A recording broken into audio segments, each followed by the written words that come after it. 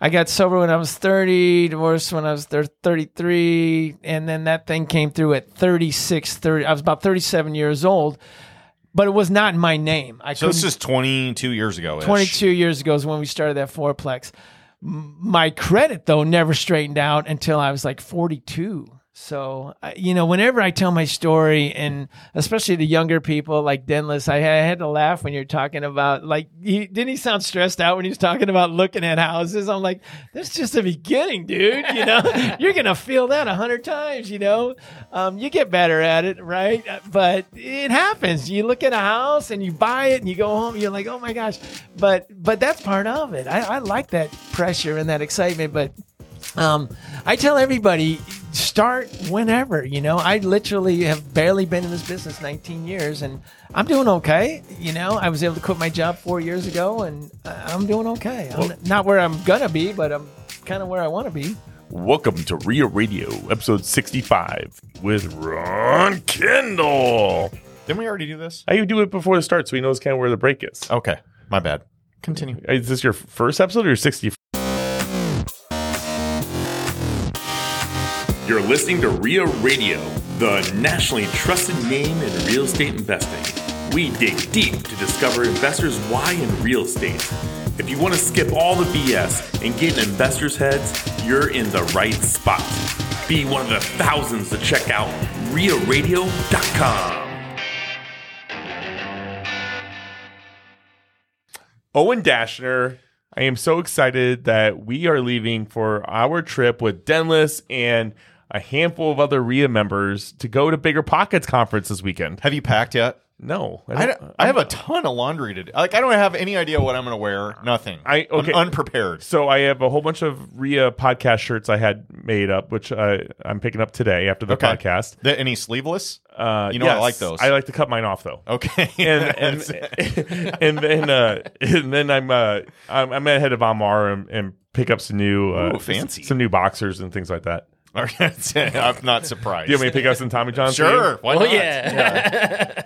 Dennis wants some. You guys too. could just PayPal me afterwards. Okay. That sounds like I know your sizes. I am excited. I'm going to ignore that comment. I am excited about BP3 for me. BPCon 3. This is my third one. So Nashville, New Orleans, and now San Diego. It's gonna be exciting. There's some cool peeps from Omaha that are making the trip. We're a little less organized than we were last year. Last year, I felt like everybody was responding on who's going. We still have a big group going, but like it's very like disjointed. Yes, thank you. I think it's because people decided last minute as to whether they wanted to go or not. So, well, I'll tell you what. Speaking of last minute, though, like I booked my room and then I booked my flight, right? Mm-hmm. And then I used up all my my available credit for the day on my card, and so then I went to book the BP tickets, and I was like, "Oh, you've overspent your limit today, right?" And then so I'm like, okay. So then I totally kind of spaced it, and a couple weeks go by, and then somebody posted, "It got more expensive. It's sold out," and I'm like, no, it's not. So I jumped right on, and it said sold out, but I went ahead and clicked the link anyway, and was able to get my ticket. It just still sold it to me, and then it was like the next day, everybody's like, who can sell me a ticket? Who can sell me a ticket? Yeah, there was a lot of that. And I'm like, I am so glad that I didn't get in that bad position, because then, so like Megan Aaron's going, and she was hanging out with Brandon Turner, and Brandon, I guess, which is a part owner of the company, needed somebody to buy a ticket, and even him couldn't get more tickets. wow. And I'm like, if he can't get more tickets, I would have been SOL. Yeah. Wow. That's crazy. But yeah, it's gonna be exciting, man. So good weather we're gonna have while we're there. It should be a lot of fun. There's 89, a lot of I heard on Sunday. There's a ton of good content, speakers, and all that. You'll hear about it when we get back. We're gonna have a surprise episode for you people on the next one. Stay tuned. And then one of our goals. So I have a goal every time I go do any type of networking event, and I don't know what your final goal is, but I'd love to hear right now. But so last year we both went with the goal of learning more about podcasting, right? Yep. And then this time, my goal is to learn all I can about short-term rentals and kind of take that to the next level. But my second part of that goal is to get as many players or influential people that I think that the listeners are going to hear information and set up a time to podcast them virtually, which is going to be a little bit different for us because we've always done in-person interviews. Mm-hmm. So that's my other part of the goal. What about you? Like, what are both your guys' takeaway? What are you trying to get out of this event? Mine's a little weird because I have different businesses, and it's kind of hard to like. I'm going into this more open-minded, I would say, than going with a specific goal of like, I want to meet this person, or take away something. I want to learn more about podcasting. I want to learn more about multifamily syndications. And I'm hoping to run into some people that have experience doing hotel to multifamily conversions, which is a project I'm involved in that I never have been before, and learn aspects of those things. But the overall overarching goal for me is just I want to meet really cool people, further and deepen my connections with people that I already know in the Omaha market and maybe other markets that are going that I've met before. But I want to expand my network, learn more about podcasting, real estate syndications, and just meet some kick-ass people. That's really my overall thing. So if I go and I get back and I've accomplished those things, I'll be happy. I love that. Dennis? Yeah, so my own is more aligned with the fact that I'm a rookie and I want to learn, not learn, but kind of even less than a rookie because you haven't gotten the first one yet, right? Right, exactly. So so house hacking is something big, and I think David Green is doing one breakout session in house hacking. So I'm gonna go to that. But I also want to figure out like creative financing ways that I could also apply. Even though I'm a rookie, I still want to learn about the creative financing ways. So that's kind of like one. The second one is aligning with yours and probably Owen's too, which is getting more prospect guests onto the podcast from different states, because I think that will help our podcast to really spread faster. With if we have a guest from, let's say, Kansas, then they would have friends that they would share too, and that Kansas audience will start to multiply at some point in time. So I'm thinking of trying to get as many short interviews with as many people from different states as possible.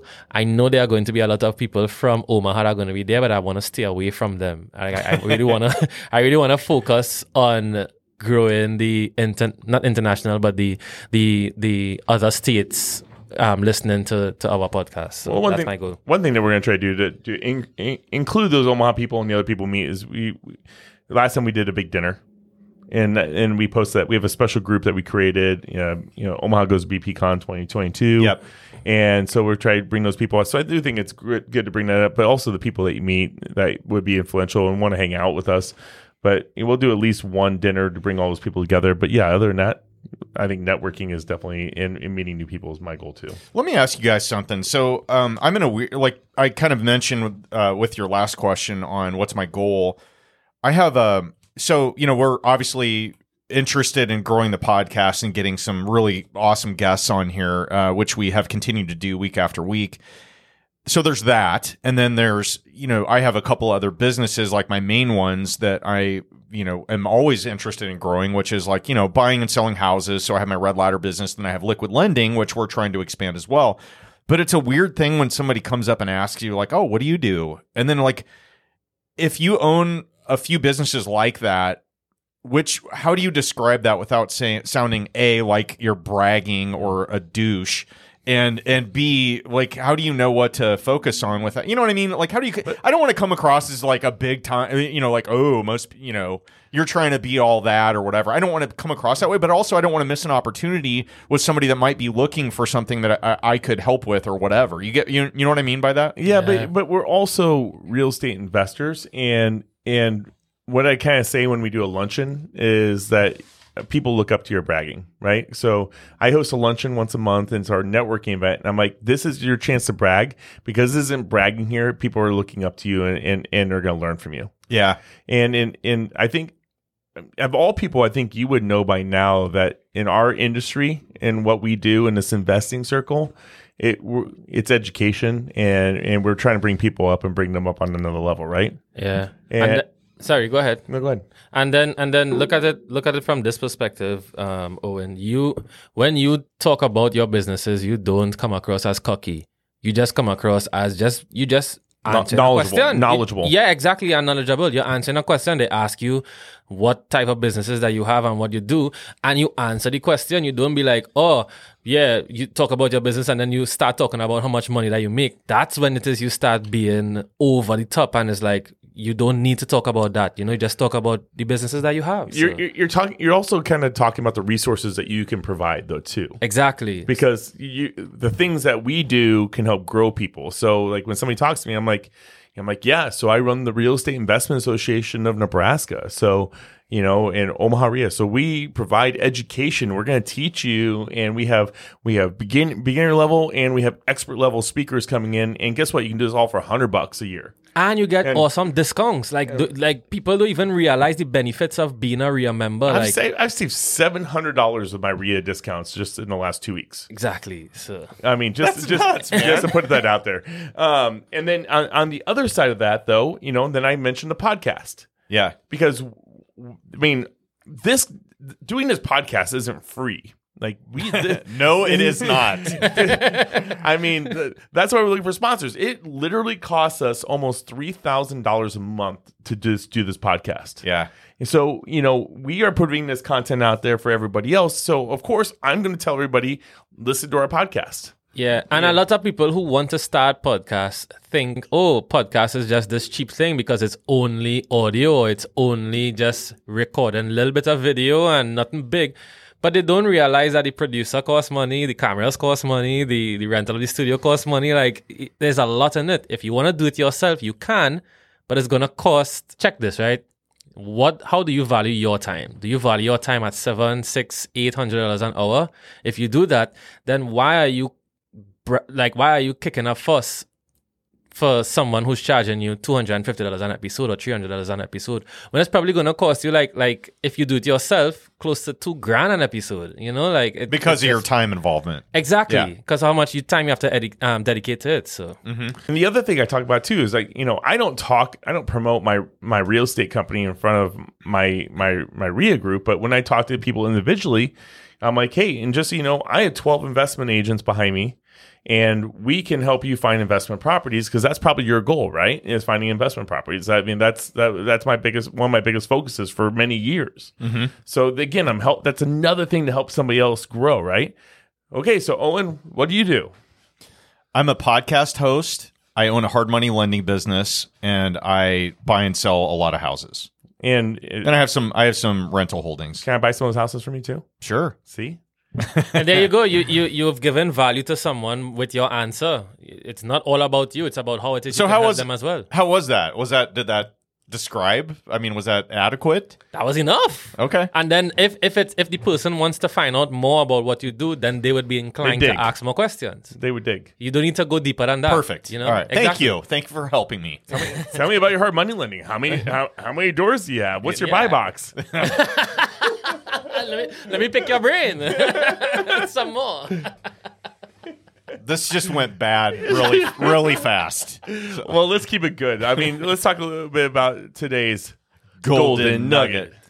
Today's Golden Nugget. Dennis and I were talking before this aired about the risks of delving into a waiting to be gentrified part of town. Okay? So we talked in, I think, last week's episode about talking to your city planning department about what the plans are for city development, what's going to be a newly developing area, and getting in the path of progress. The downside to that whole approach is if you're too early or if you don't control enough of an area to really move the needle, and then you're stuck with a really nice property surrounded by ghetto. Right? Mm-hmm. So the golden nugget here is pay attention to the big picture, which is, are you too early in an area, and are you correct that the city is actually going to be developing and your timing is decent? So you don't want to be the first one in if you're only going to control one parcel or maybe two parcels in an area that has boarded up, like a lot of crime, boarded up windows, cars that are on blocks or whatever, you know what I mean? So keep an eye on the neighborhood, but I would say in general, you don't want to be the first one in. And if you are the first one in, you better control a large swath The lion's of, share. of parcels so that you can make a big difference in developing the community. A la Jerry Reimer and Scott Semrad, who cleaned up the Park Avenue corridor in Omaha. They basically started buying everything along that corridor and really changed the whole dynamic of the Midtown market in Omaha. I mean, they set it and said, okay, we're not just doing one house or one apartment building or whatever. They started buying a big chunk of areas, and now it's awesome. I mean, right? There's still work to do. So it's a heavy lift when you're trying to change a neighborhood. I kind of feel you a little bit too, because you remember it was probably 10, 15 episodes ago, I started talking about the sports complexes going in down the road here. And it was one of the reasons I wanted to develop this area I'm in, right? Mm-hmm. And I'm looking to buy additional. Well, the funny part was on the news yesterday, they just announced that even though they bought 30 houses and fenced everything off and moved everybody out, because of costs getting too inflated, that they had to suspend the project. Yeah. And I mean, can you imagine if you like went all in on that and you bought up a whole bunch, like millions of dollars worth of land or properties with the intent of developing it because you wanted to be in the path of progress of the city when they're like, oh yeah, we're going to build this sports stadium and all these new commercial developments. And they're like, hang on, we're going to hit pause on that for like 5 years. And you're like, bro.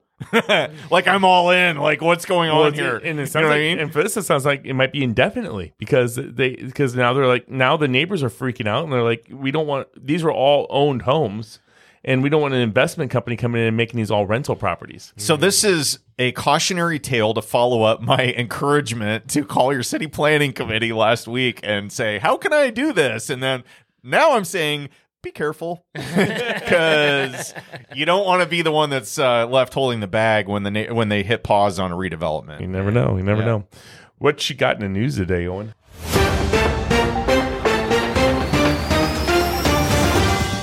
Oh, so this is provided by Ted Kosh of Kosh Money Investments. Me? Yeah. So Ted just actually, this was an interesting article. So Jared Kushner owned a business called Jared Kushner Company, I guess. So he was DJ TJ's son-in-law. So Jared Kushner, husband of Ivanka Trump, had what was this DJ TJ thing that you got going? Donald J. Trump Jr. That's what Jimmy Kimmel calls him, okay. DJ TJ. I didn't know that. Yeah. So Jared Kushner owned a company that bought a whole bunch of apartments in Baltimore, Maryland, and got some really bad pub from tenants that basically got together and talked to the news and formed basically a legal defense or a legal. They were basically suing him for the fact that they had run the properties under the ground, were charging way more than they should have for the conditions of the property. The conditions were poor, all those things, right? So just not good owners, not good landlords. Hopefully we don't get sued for this. But hey, we don't have any money in Rio Radio, so there we go. Anyway, so they ended up settling out of court with no admission of guilt for $3.25 million. I bet they could renovate that place real nice with that money. Yeah, right? So they settled out of court for that, for this group of tenants that were mad, understandably, for shoddy conditions and so forth. So that's today's news segment in the national scope. Wow. Yeah, interesting, I bet right? we could dig in a little bit more. Where can people find more information on this story? So this one was in the Daily Record, which is an awesome resource here in the Omaha market. And Jason Huff Yep. runs the Daily Record and puts out like a lot of great content. I was kind of skimming through that, and I'm going to subscribe to that. I haven't up until now, but I was skimming through that when you handed it to me, and I was like, oh my God, there's a ton of useful stuff in here. Like topical things, like potential golden nugget material. So stay tuned. I may reference that. We actually got to make sure we talk after this too, because he went and walked your properties and he wants to rent out all I didn't know this. He wants to rent out all your commercial base. That's kind of scary and exciting. And he's willing to wait for the construction to be done. So I need to set up that with you. So I feel like now I have to subscribe to the Daily Record. But no, that's awesome. That's exciting. But Daily Record, really cool. I mean, if you're in the real estate game, get that publication. It is not expensive. It gives you great info. There's some really topical articles in there. RIA Radio was mentioned in there. There's a horrible picture of me published, but that was a different magazine. Oh, sorry. Yep. That was actually in the RIA's national publication. It was out quarterly. So you're mixing two papers I put on your desk. That's what I do. So I can only handle so much media input. So Ryan Basie was actually in the national RIA's magazine. It goes featured. Out, he was featured right? As the member of the month because of the RIA Radio podcast. Mm-hmm. Maybe can we link that in the notes because I don't know the episode off the top of my head. Mm-hmm. And because of all what he gets into with Oxford Homes, which funny is we're going to get into that today with Ron Kendall. Yeah. But they did a feature on him because all his giving back. And then they did an awesome picture of Owen in there with my 8 chins, my profile view. just terrible. I have no idea where they got that picture. It's the worst. Anyway, just didn't get your Thor body back. Yeah. and then and so anyway, so check it out. And if you don't subscribe to if you're not part of the RIA group nationally. If you go on Omaha RIA Facebook page, I did put a link to that article on there too. Mm-hmm. Awesome stuff. So a little bit today's podcast. I mean, you had no idea who Ron Kendall was coming in. Never met him. Had no idea what he looked like. I didn't know his backstory. Nothing. So like Ron, we call him the human cheerleader. Like he is like so positive. Might be one of the most full of energy guests we've ever had on here. There's a lot of first times. There was, yeah. I mean, we get deep into his rehab. We get deep into his Airbnb stuff. We get we talk a little bit about his mentorship and how it impacted his life. I mean, this is like a story that we've never done on this, and he actually has been declining me to come on for almost 50 episodes now. Because he felt like he wasn't worthy or ready or whatever for it. But you wore him down, as you do. He also said we had too many people that went through sobriety on there, and he needed to wait and distance himself from all the other sobriety people. So this is actually really cool and inspiring. And he's a recovering alcohol and drug abuser and has turned his life around completely, got into the real estate game, has a supportive, significant other. They've done some cool stuff with Airbnbs, which you'll hear more about in the episode. And pretty cool little accomplishment that he just found out right before this aired about one of his particular properties that he lives in. We'll get into right in the beginning of this episode. Exactly. Yeah. And so just fun and heartfelt, and it's a Lifetime movie made into a podcast because he's done some inspiring things, and he's told some pretty, he talked in detail about some pretty tough times in dark places that he was in early on before he got into real estate. So I think he has a great story, fun guy to talk to, really good hair and white teeth also. So that always helps. And at the end of it, he really gets into the people that impact his life and mentorship. I could tell that he was definitely emotional. He took that seriously. He had a whole list. It was like an Emmy award. He busted it out and read them all off. I loved it. So yeah, definitely stay tuned to the end. And then again, if you listen to us for the first time, please give us a review on whatever format that you listen to it. It really means a lot. But also not just give us a review, please subscribe to our podcast and then give us a 5-star review on there. It really means a lot to us. We're trying to grow this to a national status, and we appreciate you guys and everything you do. So I really hope you enjoy this podcast with Ron Kendall. Ron Kendall, what is it like to have the number 4 Airbnb in all of Omaha, Nebraska and the surrounding area? Tell us about it. Well, I just found that out about 20 hours ago, so I'm still kind of hot off the press. I'm still kind of taking that in, although I'm not surprised. It's cool. I like it. It's honestly,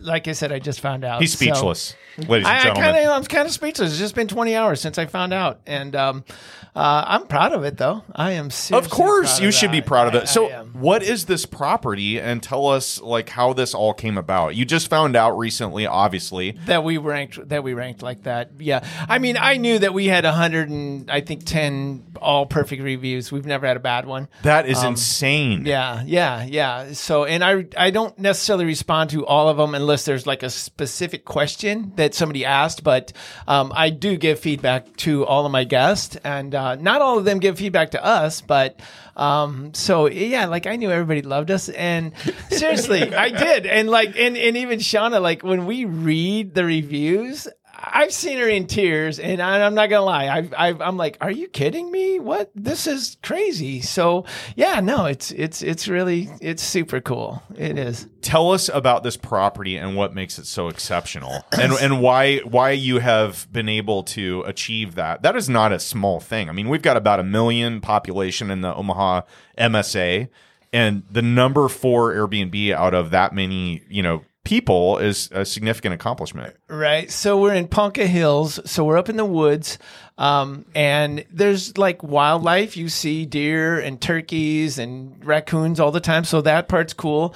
Also, our house has been referred to as a resort. We have a hot tub, a 6-person hot tub, a swimming pool. We have a game room, an arcade. And that really is all we have. We have, it's a 2-bedroom, 1 bath. It doesn't have super great countertops or, stainless steel refrigerators. Actually, our refrigerator is about, it's 2 refrigerators side by side. They're about 30 inches high, which is kind of cool, but, so there's some weird things like that, but I think that the biggest thing is that we live there. So we're able to decorate the house, max it out with all kinds of wherever we travel, which is a lot. We always bring back something and put it in there in a specific spot. And we've had a lot of reviews that talk about that our decorating is I guess above par, especially for an Airbnb, because we're there and we can see on camera if they walk out with any of it. Maybe, I don't know. But, we also do breakfast. So we supply bread, milk, eggs, yogurt, cereal, all kinds of snacks, s'mores. You supply the s'mores also. Okay. Usually that's where I come in.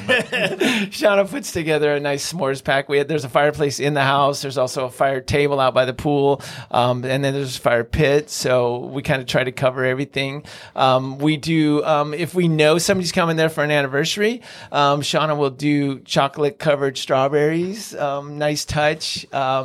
So I think things like that. It's just, literally our swimming pool, even though we have a camera on it, the neighbors can't see us. From the hot tub, it's completely secluded. So I think that's a big deal, So you have converted not converted. You've basically repurposed what was originally a single family home, primary residence for you, and made it into an Airbnb also. Correct? Is that, or did you go into this purchase saying, you know what, this would make a killer Airbnb, and also we'll live there? What was it the chicken or the egg? So Shauna turned me onto it June maybe it's coming up. Shauna's my girlfriend, my significant other. Yes. So she turned me onto it June it'd be 4 years coming up in December. We went and looked at it. And it was out of my price range. I literally was getting ready to quit my job. And I had a good credit score. I had the means, I had the money, but wasn't really a perfect time. I was just getting ready to quit my job and go into full-time, real estate and investing. And we looked at it in June. It was still on the market like in September. We looked at it again, still on the market. October, I finally made it was October when I came down. They were asking $350. I went with $315. They took it, but that's a steal for that area. It's not bad at all. I just had it appraised, and it was $375, which now how much, you got a lot of land there too, right? We got 1.5 acres and mostly wooded. But I did know I couldn't afford it, so I told Shauna, "Here's what we can do. We can." I'll make an apartment in the basement. The master bedroom was already in the basement, so that was totally cool. And I just had to add a kitchen, and I added a laundry room. That's one thing about, like, if 8 guests are there, it's hard to do the laundry. So it is. It's with one set of one washer, one dryer was too much, so we put in another laundry room, and we couldn't do laundry when we had guests, and sometimes we had guests for 10 days. That's so weird. Literally, she was talking about going to the laundromat, and I'm like, that's ridiculous. So we added that. So you basically have to hit pause on all of your housekeeping activities while pretty much, right? until they're gone. And also having guests over too. There's our apartment is just it's I don't know 400 square feet. So it's not great for guests. In some ways, this kind of reminds me of the whole Brandon Turner conversation with his place in Maui. Yeah. Brandon from Bigger Pockets.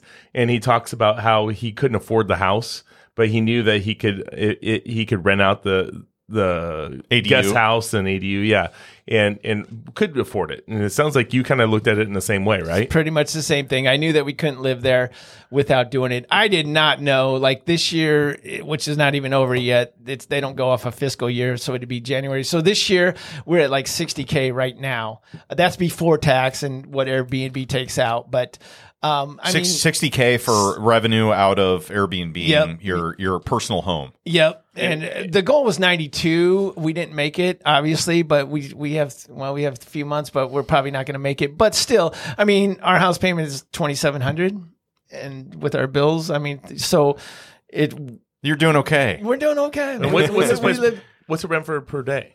So, like in the summertime, we're at $450 when the pool's open, Yeah. and I guess just June we're at $450. Then we go to $350 the rest of the time. As soon as we close the pool, we go to $250. So, pool closes October 20th, and but we already have some bookings in November, and we have a couple in October. There's some guests there right now. So. All right. Do you mind if I dive into this a little bit? So you live in an Airbnb. So this is kind of a house hack hybrid model. Pretty much. What are the pros and cons of going with this type of a setup? Because I think it's genius. I mean, you're getting all of your housing paid for. Plus, and you're able to pocket some money. Like $30,000 a year. Yeah, I mean, it's crazy. Yeah. I mean, you basically have a part-time job, which entails you picking up your stuff and carrying it to the basement and living there in an apartment. We really that's don't, what it is, right? That is what it is. We really don't live upstairs at all. When there's no guest, we do have other people over. I mean, we do Thanksgiving there. We block it out. We set up our Christmas tree and we block out like 1 week. But then we have guests come and our presents are up there under the tree, and hopefully nobody will ever open them and take them. But so I mean, but that might be one of the things, right? Is that it's so homey that it feels like home. It's like a white elephant gift for any guest. Maybe, hey, you could incorporate that and you could take over the #1 Airbnb spot for Omaha, Nebraska. Well, just put Christmas gifts out. Well, now that I know we're #4, we might certainly try There for you go. #1. Yeah. One of my favorites was there was a kid, he was 8 years old. He said his mom, they booked twice. They came, I think, in June, and then they came back in July. And his mom said, and she did put this in the review, I think that the 8-year-old said, it's like being in heaven, but you don't have to be dead. And I really wanted to have a T-shirt made. Oh for my that God, kid. that is the best I review know, ever. It is. Yeah. And so I wanted to have a T-shirt made for that kid, but I didn't get that done. But I did write it on the chalkboard. There's a chalkboard in the kitchen, and I wrote it on the chalkboard. So I'm going to when they write came that down back- right now. Did It you was quote? so- Did you quote him underneath it? I did not. But oh my but God, you best, should get. best review ever. Yeah, Yeah. you should get a chalkboard and have like somebody that has actual good handwriting. Not that you don't, but no, I don't. write that up there as your slogan for the house and put it above like the entryway. Like it's like carve it being in heaven, but you're not dead. I like the idea though of quoting the kid, but I don't know his name. So I'll look back through the reviews and maybe check with We his have mom. a mutual friend, Garrett Schmidt. He's a woodworker. He Yeah. could make a really cool wood sign and put that up. Yeah. I've actually talked to Garrett. He's going to do some work at one of my houses. Yep, he's great at that. Yeah. So how does somebody find out how their Airbnb ranks truly? Where did you find this information? Let's see. A coworker told me yesterday, and then Shauna looked it up later in the Looked day. it up and- on- and on- that's how I know that on we're Airbnb? #4. On Airbnb, or was this a site or what? Like vacationing sites, I guess. I don't even know. I'm terrible with. Can you send- could you I'm send- having trouble with this mic and these ears. I'm not good at this kind of thing. Could you send us the link to that, and then we can put that in the show notes for people to check it out? Yeah, I could have Shauna do that. Okay.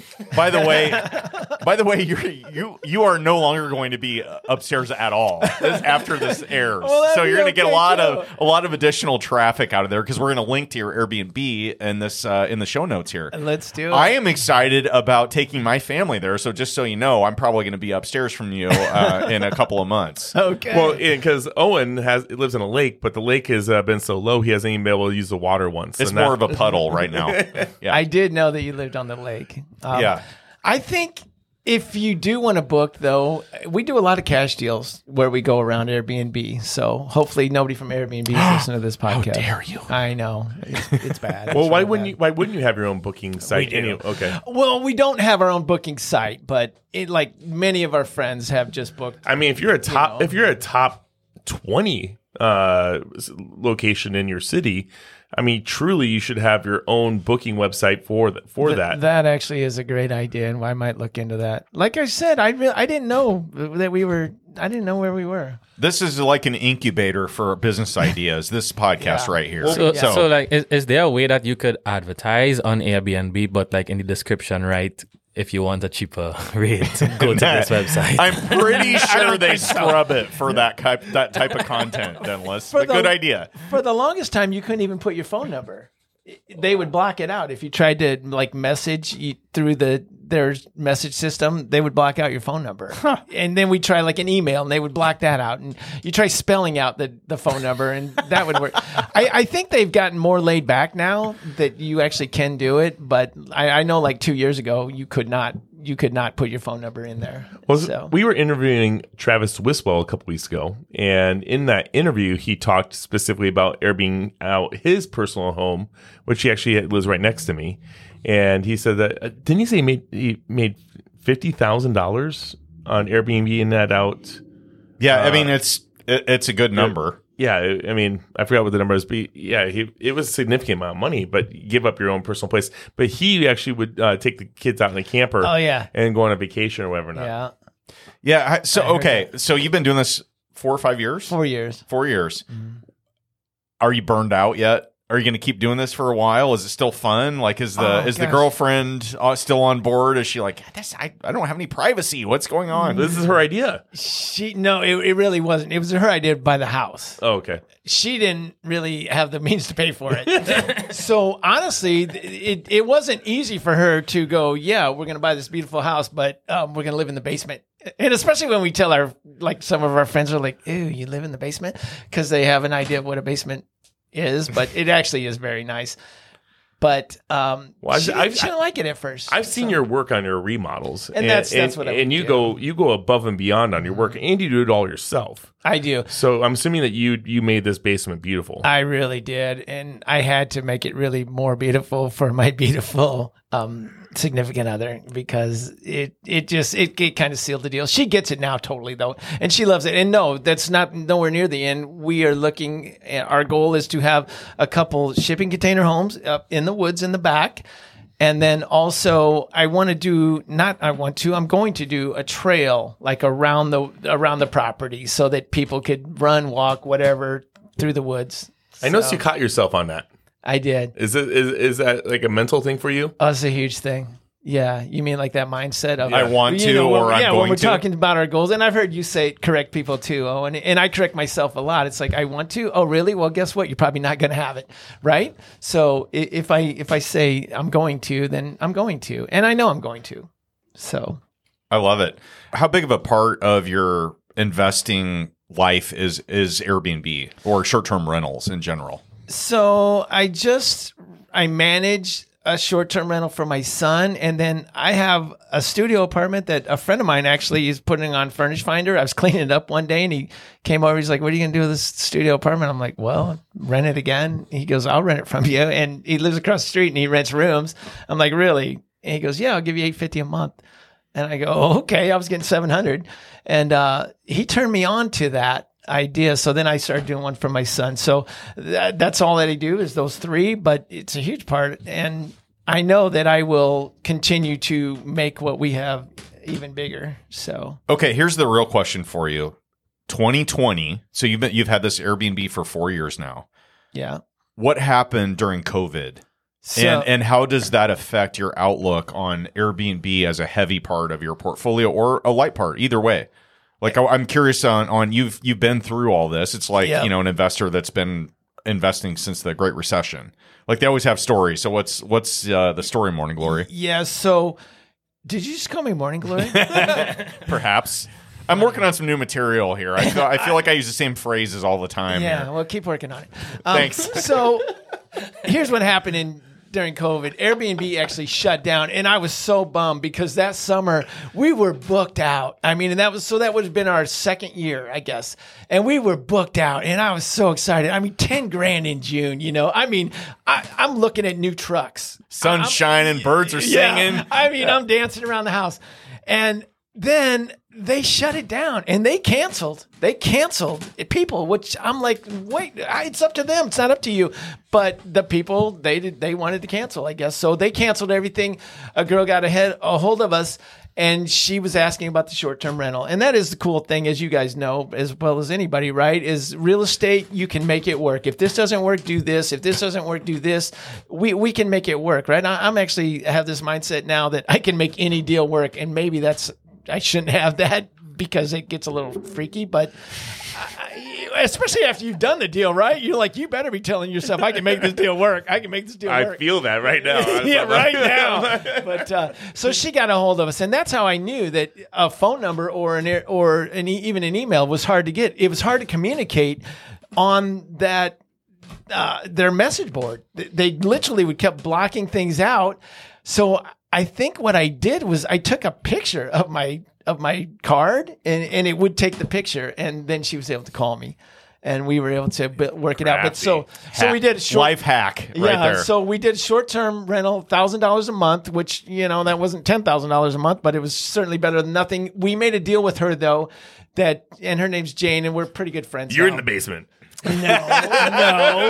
No. We let her. We rented her a room, but she had to share the house. She had the upstairs, and we explained to her we hardly ever go up there, but we got Thanksgiving, we got Christmas, we got people coming over, and she literally became kind of part of the family. So it worked out really well. We're great friends today. She actually did 6 months, and then she came another time the next year for 3. So we're good friends, and we love her. We love Jane.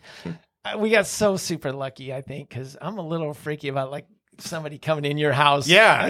You don't know what it's going to be. I imagine, a really big kind of heavy set dude in his underwear watching TV. And I tell you what, though, my wife has a hard enough time allowing people in the house, like family and friends, because of the cleanliness issues that she has. There's no way in hell that she would ever approve having somebody rent one of our rooms. Yeah. I've been doing house hacking since day one. My first apartment, I house hacked. I had a basement apartment, and the other side of it wasn't refinished, and I made a room in there and house hacked it to a buddy of mine. I've always house hacked. Well, can we use that and dig into a little bit of your first property and tell us a little bit how you got into real estate investing anyway? So my first property was my family home when I was 22, 23, and I house hacked. And you're 27 now? Yeah, about 27. Yeah, way older than you though. Actually, I mean, okay. So you talk about being old. I'm like, what? Who's this guy? Okay, so for the people that aren't watching this on video right now, how old are you? I'm 59. I'll be 59 next month. You're not the oldest guy. No, you're a young man. Okay, so you've been in this real estate game for quite a long time. No. I wasted. Then I didn't waste, but I drank and used drugs a good part of my life. So I got sober when I was 30. I got divorced when I was 33. You think, you got sober when you're 30 and life's going to get really good. It got way worse when I got divorced 3 years later. What happened was she got the house and the kids, and I got the bills.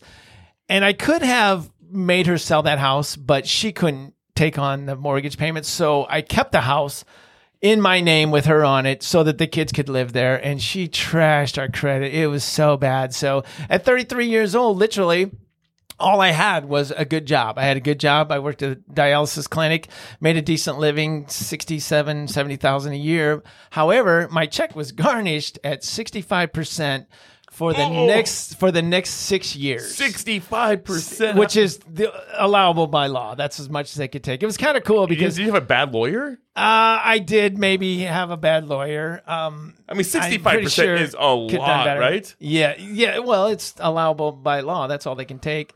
So, oh my God. So it was rough. I lived with my parents, so that went on for a while. I still had a lot of fun, but it was rough. I didn't do an investment for quite a while. Okay, let me backtrack here a little bit. So back to the house hacking. You hacked your first property at 22. Is that correct? Yep. I bought my first property right down the street, actually. From here at the RIA office? Yeah. I bought it twice, 27th and Martha. The first time, $35,000. And then I did get the house back from her when I was 40. She couldn't keep the kids anymore. And that was a game changer.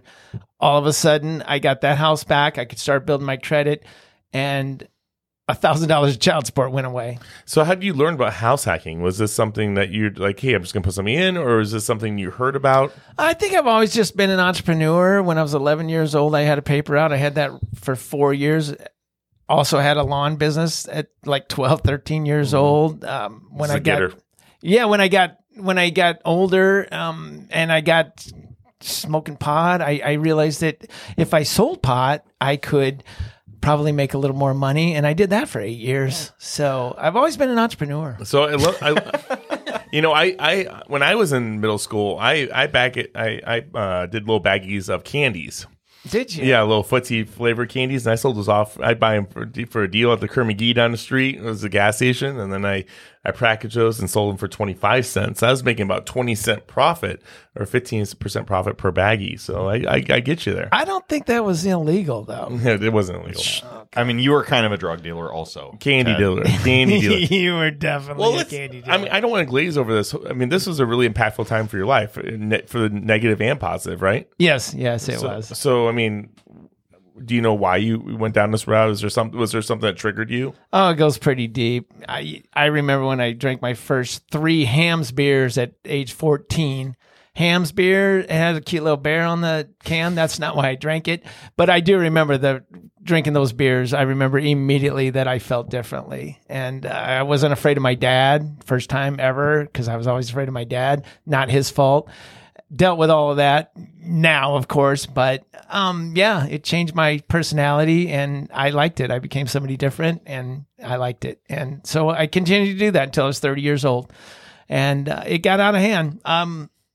The whole drug dealing thing, and there was a lot, going on in those years. We had 3 kids. We had a house. We did all kinds of drugs, everything you could imagine. Towards the end, long story short, it got to the point where I got arrested 3 times the last week I was drinking. It was starting to look like a problem.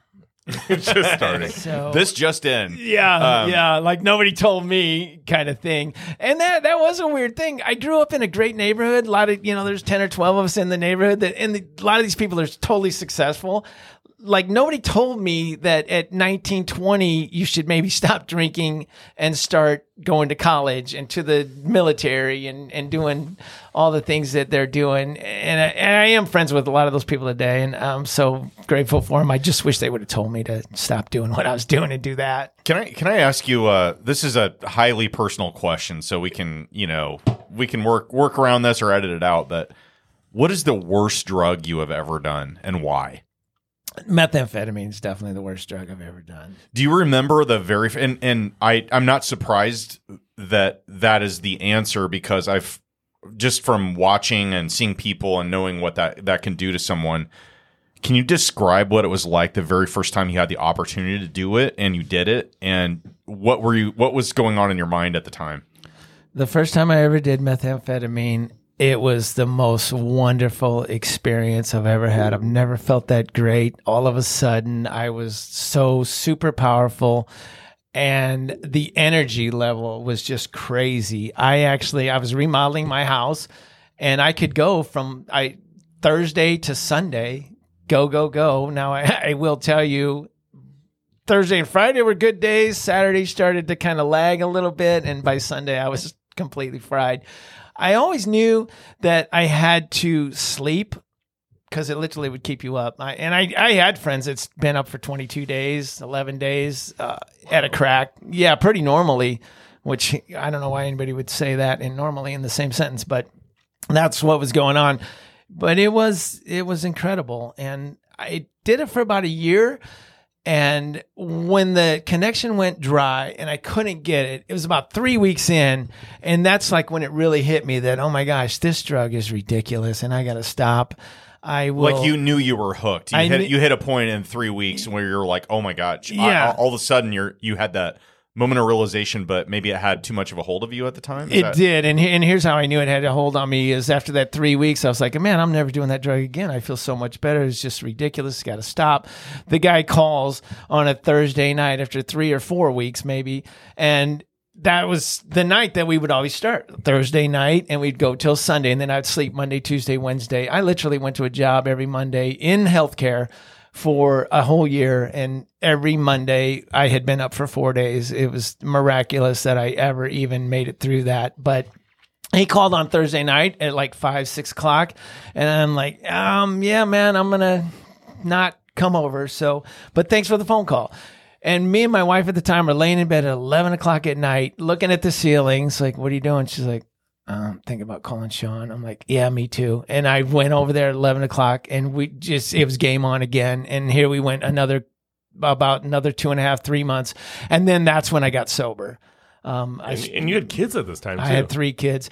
One of the worst things, you guys, is that I was going through, after I got sober, I was going through some papers, and my oldest son was about 7 or 8. AJ was about 7 or 8. And I found, and hopefully I can say this without losing it, get ready for a radio edit maybe, is I found a note that he wrote on a notepad that said, AJ, you are a good boy. You do good things.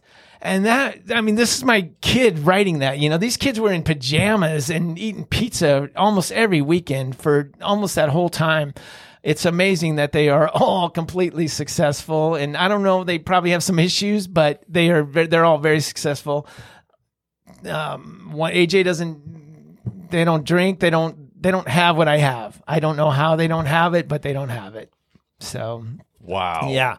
Yes. It was a rough year. So I say to methamphetamines, F you. And then I also say thank you because it helped me get to where I had to get, I had to be done. I had to be completely done. I ended up going to treatment in Spokane, Washington. And I wasn't actually going there to go to treatment. I was moving. Did your wife go to treatment too?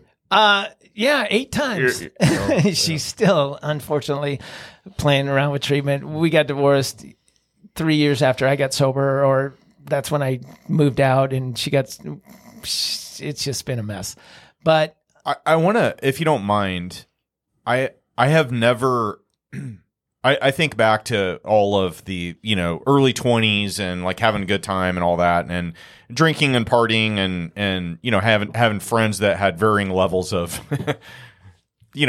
issues or access to things that I didn't. And I don't know that I ever had, I don't know that I was ever in a situation where I had the opportunity to do meth or get meth. I'm sure it wouldn't have been hard if I wanted to. Right. But I want to ask you, because I've never had this opportunity before, I want to ask you, when you did have that opportunity and you were at that moment when you were about ready to take it, were you going to smoke it? Is that how that worked? Or what was the method? I always snorted it. Okay. I started off originally, I guess I would have been shooting that when I hooked up with my wife. She didn't like the needles. And so I was fine snorting it. So that's why I didn't shoot it. Probably was a good thing. So did you have a moment of pause before you did it? Or were you like, maybe you were at a party and it was just, there and you're like, yeah, whatever, I'll try it. Or did you like really think about it beforehand? I'm just curious to that because no, you hear about this drug and how life altering it can be the very first time you take it. It's like chasing the dragon. Isn't that the saying? Like, yeah. Or is that heroin? I don't know. No, which I've never done heroin. I've had an opportunity. Thank goodness I didn't. Yeah. Thank God. Go that way. But no, I justified it. I could get more work done. I've always been an entrepreneur. I've always worked on houses and done rehabs and whatever. And that's what it helped me do. It helped me remodel my house. After I got sober, I had to remodel my house because when you're remodeling your house at 3 a.m. and the hardware store's closed and you're working on something, you will find something to put in that spot. And later you will have to tear that out because it won't work. But This explains a lot of the houses that I walk through. Actually. I've noticed that in your post. Yeah, my Facebook. Actually, my Facebook feed is full of probably remodels done. Yeah, that, you know. I didn't work on any of those houses, just so you know. But no, I remember I would always eat dinner on Thursday night because you also don't eat. You don't eat the whole time. Everything tastes like hay. I remember one Thanksgiving that I was, and it was the last Thanksgiving before I got sober, that I wasn't able to make it to Thanksgiving dinner, and so I knew at that point it was getting out of hand. I should have known that it was getting out of hand when I started drinking, though. I started at 14, and as soon as I was driving, I was a blackout drinker, and many times I drove home from Council Bluffs in a blackout. The last thing I remember was being on the dance floor at the Nashville Club, and the next thing I know, I'm at home in my bed, and my car's not outside, and just so many ridiculous stories. And you would think that would be, like, even when I say that now, that's completely insane, right? But I would go again the next night. And that went on, for, a long time. I did quit drinking whiskey in my 20s because of the blackouts. They came back, though, when I started doing Xanax. I'm not sure what was up with that. Man. But yeah, it was a rough haul. But when I started doing the meth, though, I would eat dinner on Thursday night, do my thing, and I had like a system. I would literally be at my dining room table, and I can feel this right now. I would jump up and scream, "Yes, here we go!" And then I would walk into my kitchen and start tearing stuff up. Ridiculous. Wow. Yeah. But you have changed. You've been sober for how many years now? 29 years. 29 years. I mean, and I love how vulnerable you can get and how you can talk about this. But part of the reason you do that is because you give back a lot to this cause, right? I do. And how do you do that? Now I have 4. I had 5 sober living houses. I now have 4. I also sponsor people. Not a lot. I usually just sponsor like one person at a time. I'm kind of busy, and a lot of people need a lot more than what I could give them as time. But I always have a place for a guy that's really serious about working a program. I don't just let anybody in my houses. I try to screen them, make sure that they have a sponsor, that they've been through some sort of program, and that they're working this they want a better life. And I ask them, what is it? What do you want? Who's your sponsor? What meetings are you going to? Are you going to continue to do that? So I rent rooms to guys, and the price is really reasonable, like $400 in one house, $450 and $500 in the other 2 houses, and you just can't live anywhere for $400 a month. These guys are coming in mostly through the Salvation Army. I've been working with them for the whole time I've been sober. So that's a big deal to me. And a lot of the guys, I say a lot, 20% make it. It's tough. It's tough. And do you have these same vulnerable conversations with each one of them, or pretty much? Yeah. I'm getting to the point now, I guess, where it gets a little busy. It gets a little irritating getting a phone call on Labor Day that so-and-so's drinking, and I have to stop my family event and go over there with my breathalyzer and go, "Hey, bud, can you blow in this for me?" And yeah, I've been drinking, and then I have to deal with that. So I've started to get guys in the house that maybe, like, I hate to call it a house man, but that's kind of what it is, where I have a guy now in 2 of the houses where they kind of deal with the house. So it's been way easier. Like a house me. manager. Yep. Kind of like a house manager. Okay. Yeah. Yeah. Well, I know the Foleys did something like that too. But it was more of like an abuse facility. Yeah. I remember that. And then they had a house manager there. Yeah. Same type of situation. Yeah. It's busy. But also I've helped a lot of the gentlemen get cars when they get a driver's license, which, by the way, in this situation, when a guy tells you he has a driver's license, can you see it? I need to see it. Because I've had guys tell me they have a driver's license, but they don't have it with them. So get a little leery of that. I would imagine that you probably have some street cred when you're coming in. You're like, look, dude, show me your stuff. Yeah. I know exactly all the tricks and whatever. So. Yeah, it helps a lot because they do try to get over on you. But one of the worst things was I had a guy in the house and he slipped, and that happens a lot. This guy, he went back to meth. He'd been up for, I think, 3 days. He was 25. 45. I was 55 or maybe 53, but he had already said, and he was doing some work for me. That's the other thing. I have guys help me work on my flips and my rehabs and whatever. I pay him cash. Is that because there's no downtime? They just I'm kidding. No, Sorry. not Bad joke. I don't let anybody work with me that is currently using. But this gentleman, I had to go to get him out of the house, and he'd been up for a couple of days. And I remember when he first came out of there, part of his story was that he was mentioned 500 pounds when he was in the penitentiary. And now all of a sudden he's been up for 2 days and he's in my face. And that was probably one of the roughest, hardest deals where I have to now get this gentleman out of my house and he doesn't want to leave. And I can still remember talking to him and I'm looking up at him and his fist is already, in my mind, I'm going, this is probably going to hurt. I mean, I've been beat up a lot. Don't get me wrong. I got in a lot of fights when I was young. I came in second a lot, but so occasionally I would win, but I remember that it hurt. So here I am, 55 years old. I hadn't been in a fight or hit in a long time. And I'm like bracing myself and I'm like, and I can't remember the guy's name, but I'm like, I don't know what you think's getting ready to happen, but whatever happens, you're not staying in this house tonight. So just let's keep focused on that. And I will give you a ride wherever you want to go. I will help you get into somewhere else, but you can't stay here. And I got really good, I think, at getting guys off the ledge. Yeah, which I was a manager for a long time, and I've actually taught conflict resolution. That probably helped. But what I learned that day was you really have to keep your emotions out of it. You really have to just negotiate. Probably should read I just read it. Never Split the Difference. Oh, Chris Voss's book. That's a great book. Yeah, that's a good book. So, Ron, one question I have for you is it, I mean, to me, it's obvious that this is definitely one of your whys. It is definitely one of my whys. But this is also, with the Sober Living House, this is also a profitable area for you too, isn't it? It is. And sometimes guys throw that in my face, actually. But yes, of course, I'm not going to do it for free.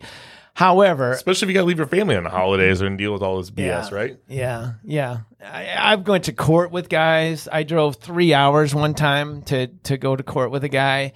I've done so many holidays where I've had to go and get a guy out of a room, take a guy down to the Francis house or down to detox. I've had cops many times. I people in my face. I've never had anybody hit me. I did have a guy push me once, and that kind of triggered some of that old, like when somebody pushes you, it's almost intent, like, oh, dude, I will blast you. But I had to back up and go, okay, and then call the cops. But yeah, I've had to throw away beds because they piss them. A lot of times, like I said, 30% stay sober. That's it. So you're telling a lot of the bad side. Yeah. But can you tell us some of the good side of this too? Because there's going to be people that might have been interested in doing the Oxford homes or the sober living homes. I mean, what's the positive side for this? The positive side, almost gives me goosebumps. And like I said, it's 20 to 30%. 30% that stay sober. And out of that 30%, maybe 2 or 3% get successful. But I'm working with a guy now that he's been sober 4 or 5 years.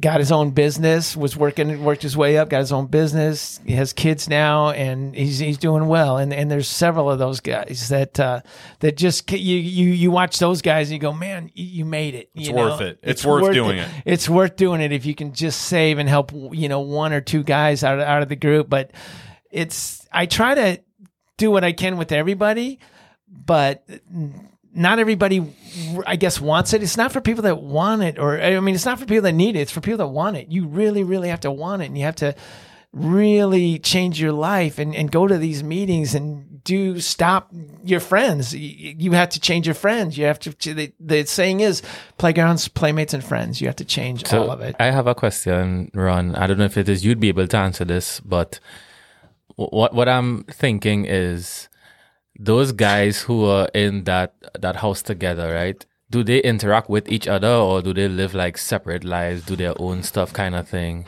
that's part one of the question. And then part two is like, is there any way that if they don't do it, that you could foster that type of collaboration and that type of, like, I guess, creating their own little meeting? So out of the 4 houses that I have right now, 2 of the houses, they do. I'll go there and they're all 4 or 5 guys will be sitting in the living room watching a movie or something.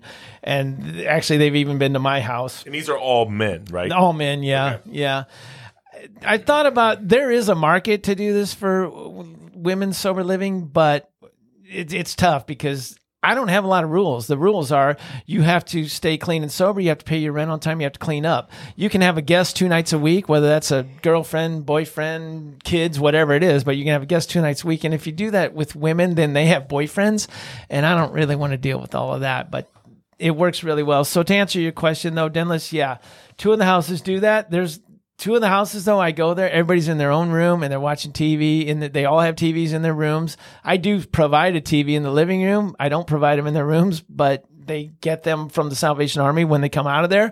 They get like a $200 check or whatever to buy some furniture, and they always all buy a TV. So as far as could I do something about it? Maybe. I mean, could I have a house meeting? Could I do...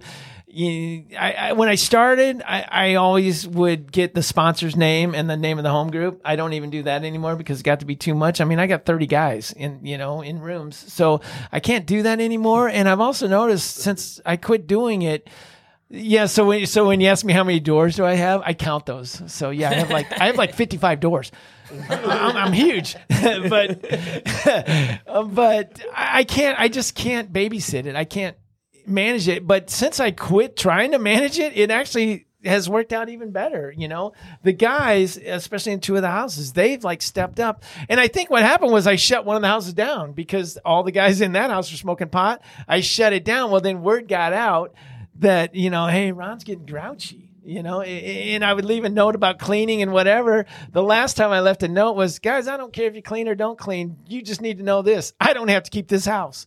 And they know they can't live anywhere for $450 a month. I mean, these are nice houses, so they've really, that kind of helped, it helped them realize that we better pick up here because he's done. He shut down a house, and then I bought another house and I rented to Oxford instead of me doing it. Now I rent to them and I'm working on another house for Oxford. Can you explain what Oxford is for people who don't know what it is? Yeah. So Oxford Group, what they do, they're like a national, even more than national. They're even in other countries.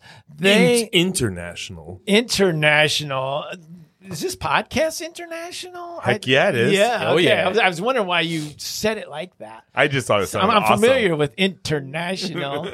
So they're a group that helps recovering alcoholics, men and women, and they have group houses. They actually have a pass from the city. I do not have that pass, so I have to be a little more careful of what neighborhoods I go into. And even as I say that, I don't have to be careful because I'm not going in any more neighborhoods because I'm not doing any more houses. But Oxford is, and they have a pass from the city that 10 or 11 people can live as a family unit in a house. Now, that being said, you still can't necessarily go into any neighborhood. If you try to go into Millard and they petition you out, then you will be out. This just happened in Bellevue. Somebody was trying to open a house in Bellevue. Before it even opened, the neighbors got wind of it and they were able to shut it down. Probably Bellevue doesn't even have the pass, though, that Omaha has. Ron, okay. So this is a crazy story and inspiring that you were able to rally out of, it sounds like a pretty tough situation, and addiction is never easy for anyone to deal with, especially when you have kids and a wife and all of that. What led you to real estate in the first place? So 30 years old, got sober. 3 years later, got divorced. She got everything. I got the bills. I got the garnishments. I was stuck. At 36 years old, though, I was at a new job, worked for a dialysis clinic, and had a 403B. I was broke. I mean, I was so broke. What is a 403B? So a 403B is kind of like a 401k, although it's way better in the fact that you can borrow from it pretty easily. Now, I think this is actually up to the employer, though, so it's probably hit and miss. The rules are not all the same. But a 403B, they contributed matched up to 4%. So of course I went 4% all in, which now I was at 69% that I wasn't bringing home. Started a lawn business and that helped with that. But anyway, the 403B, I could borrow from it. So here I was completely broke, had nothing. My credit score was in the toilet. But all of a sudden, I could borrow half of it. It was at $45,000. I could borrow half of it. Nobody else was loaning me any money. Talked to my mom and dad. I said, "You guys, I got one shot." So literally investing was out of desperation. I'd been doing a lawn business, working for a friend of mine, John Housechild, who had 52 lawns, owned like the granary in Ralston and Bushwhackers and all that. So I'd been watching him would do this, and I felt like it was my one shot. This is it. I didn't have any credit, but mom and dad, of course, did. It was not easy at all for me to talk them into buying a fourplex up on 46 in California, but we both went in 14 grand, and that's how I got started, other than my family home. When was this? So this was, I got sober when I was 30, divorced when I was 33, and then that thing came through at 36, 30. I was about 37 years old, but it was not in my name. So this is 22 years ago. 22 years ago is when we started that fourplex. My credit, though, never straightened out until I was like 42. So, whenever I tell my story, and especially the younger people like Dennis, I had to laugh when you're talking about, like, didn't he sound stressed out when he was talking about looking at houses? I'm like, that's just the beginning, dude. You're going to feel that 100 times, you get better at it, right? But it happens. You look at a house and you buy it and you go home, you're like, oh my gosh. But that's part of it. I like that pressure and that excitement, but I tell everybody, start whenever, I literally have barely been in this business 19 years and I'm doing okay. I was able to quit my job 4 years ago and I'm doing okay. I'm not where I'm going to be, but I'm kind of where I want to be. Well, the funny thing is that we were in a mastermind meeting yesterday and somebody brought up not being able to buy a property because their credit wasn't high enough. Yeah. And what was your response to that? My response was, she was talking about, I need to get to 750. And I started laughing. I'm like, no, you don't. My first property that I bought, I was at like 650 or 680. And no offense, but I didn't use hard money. At that point, I actually had some. None taken. But I mean, you can, now things are changing now, so I don't know. But I would expect you can easily get a property with a credit score of 680. You probably do have to have some money. You could have no credit score and get hard money. So really, you can be in any situation. You just got to be in the right mindset and be a good person and probably get a deal done somehow. I believe that wholeheartedly, yes. Yeah. I mean, because Owen, you guys don't check credit scores when you do hard money, right? No, we don't. I mean, some do, but you don't. We don't. So you just look at the property. We look at the property and the borrower. So if somebody has, do look at the borrower. Yeah, I mean, if somebody has no experience and they have no idea how to, take a property that they maybe they fell ass backwards into a good deal, right? And we're like, yes, that's a good deal. Who are you? Like, what are you going to do with this deal? How do you know how to do that? Yeah, I mean, it's like you're walking around in the backyard and you have, you find... you get your rake. Yeah, exactly. Like, yeah, everybody, you could, fall into a good deal, but do you know what to do with that? And so then it becomes like more of an art than a science because you say, all right, what do you know? Who do you know? Like, how are you going to take this from A to B and get it sold or refinanced or whatever? And so that makes sense. I wonder statistically, and you guys probably have heard a lot of these stories, like, doesn't my first flip was a flop. How many people have that, right? The first one didn't really go the way you wanted it to. Well, so can we pause and dig into that? Maybe get into our failing forward. I thought, when you asked me to do this, I wanted to say that with you. Can we do it again? Oh, yeah. And we can just include that right in there, too. Okay. Ready? So how about we get in today's Failing Forward? Oh, thank you so much. Thank you. Thank you very much. So it sounds like you have a good failing forward to talk about. Let's get into it. I do. So my first flip, I guess at the time I probably already had 6 or 7 buy and holds. My first actual flip, 17th and M Street, it was $20,000. I had just acquired a line of credit. So this was, I want to say this was 12 or 13 years ago.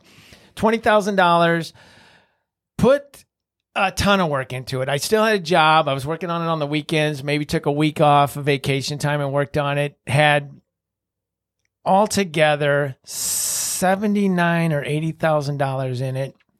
And I mean, a whole year I've been working on this thing. And when it came time to sell, we were at $72,000. I was not a realtor yet. So lost about 10 grand on the deal. Took a whole year to do it. I do remember thinking this, though, when I sold that house, I'd been putting my own money into it. So when I sold it, I got money, you know, like, man, I lost 10 grand. I barely felt that. So that was kind of cool. But the biggest thing I learned was the house was 26 steps up on this hill. And I remember that because I had to have those steps done twice. It was $2,500 both times. What? Why? The first guy, who was one of my recovering alcoholic buddies in my house, he was a cement guy. He put the steps in, and they looked great for about 2 to 3 weeks. I'm still working on the house, and then it rained, and the steps fell. Now, 26 steps going at a slant is not going to work in Omaha, Nebraska, right? Because as soon as the snow, But that way, the water goes to the one side. Good point. Yeah, They're probably safer. Yeah, I don't think so when the water goes to the front and there's ice all over them. So I had to have. It's kind of a ramp, not not steps. It would have been great with like a saucer or something. Carson would love probably something like that. Carson, be my son. Yeah, your son.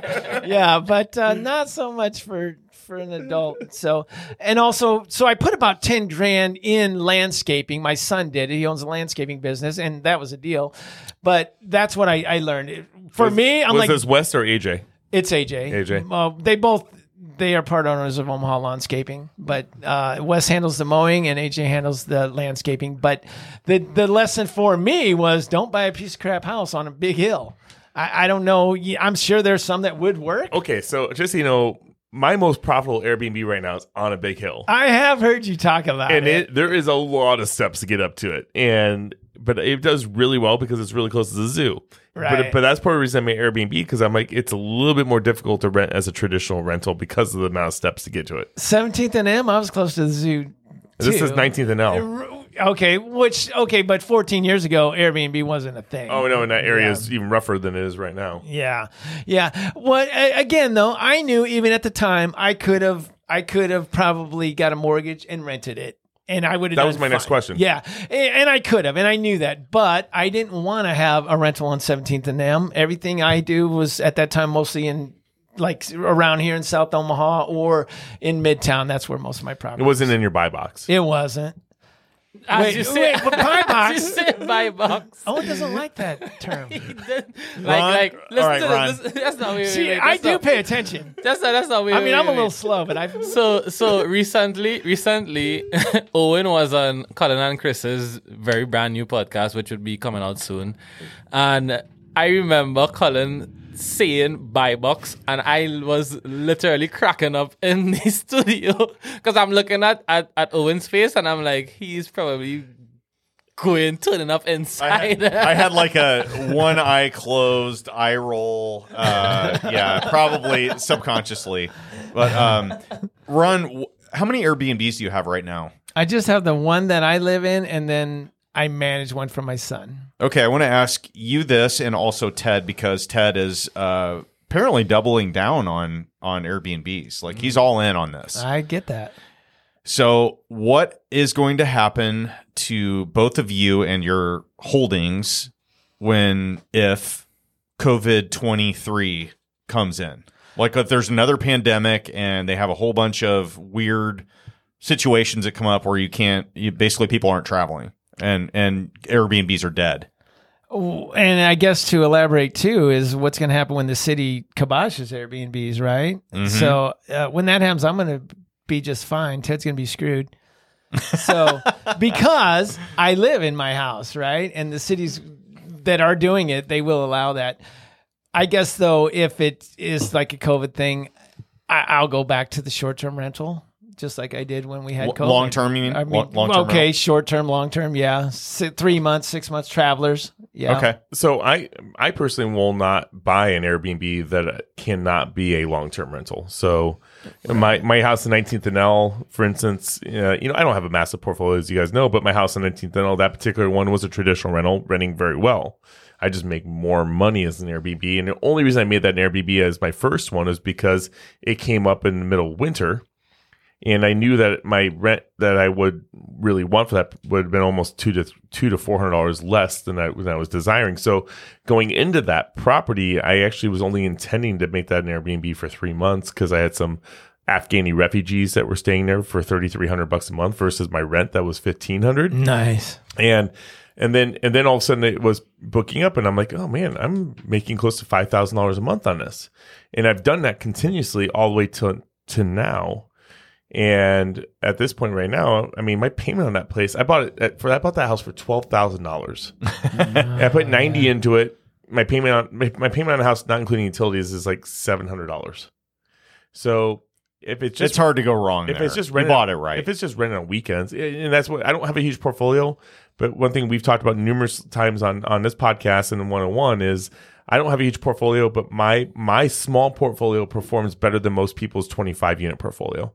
Because I did buy them very good, and I did massive rehabs, which took way too long. But in the end, though, I make a lot more money on my properties. Mm-hmm. Now, this particular property we're in right now, this 5 unit, this one would be a little bit more difficult because I do Airbnb, so I don't have to have all the city regulations because I have one furnace, one electrical panel on this because it's a conversion property.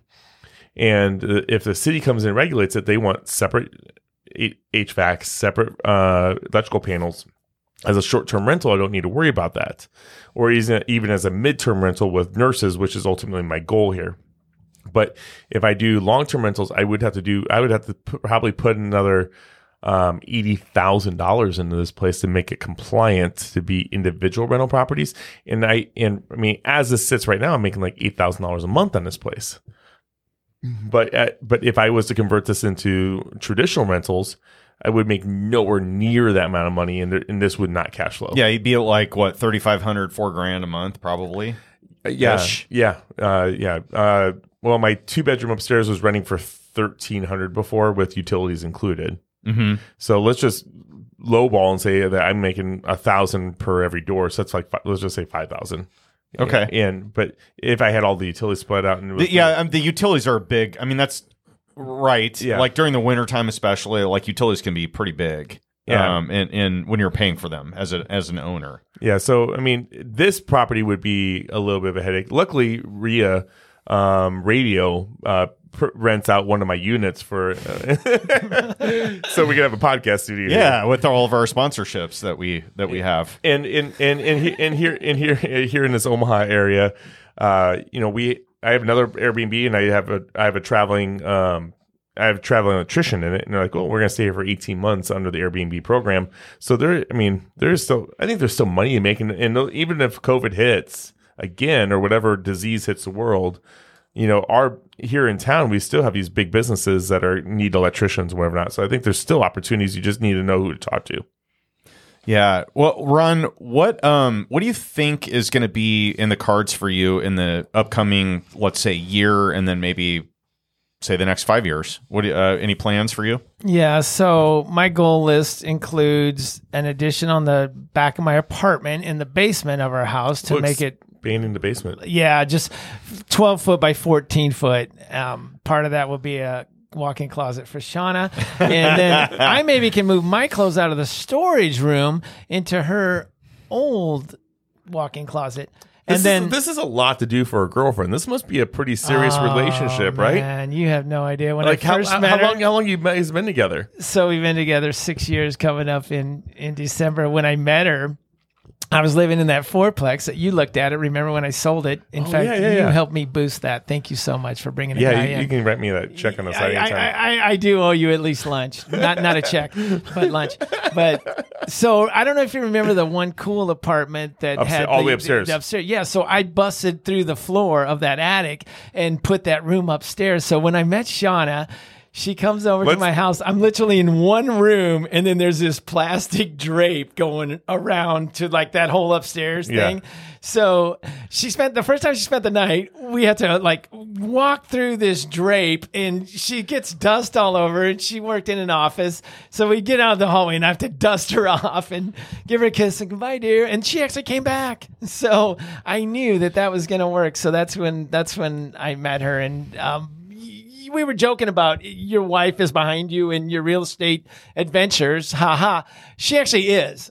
And it's been really, really amazing. Like, she's like the girl that I can literally, I'm going to work till 6, but then plans change because I'm in the middle of something and I get home at 9 and dinner actually is ready, and she never complains. So I'm not making this up. I swear to God, she is that girl. It's awesome. What was the question? So a little backstory here too, because Ron had this 4-unit for sale. I brought a buyer to the table. Yep. Ron's like, yep. Dude, this is your property, gonna make it happen. All of a sudden, another buyer comes in, offer goes higher.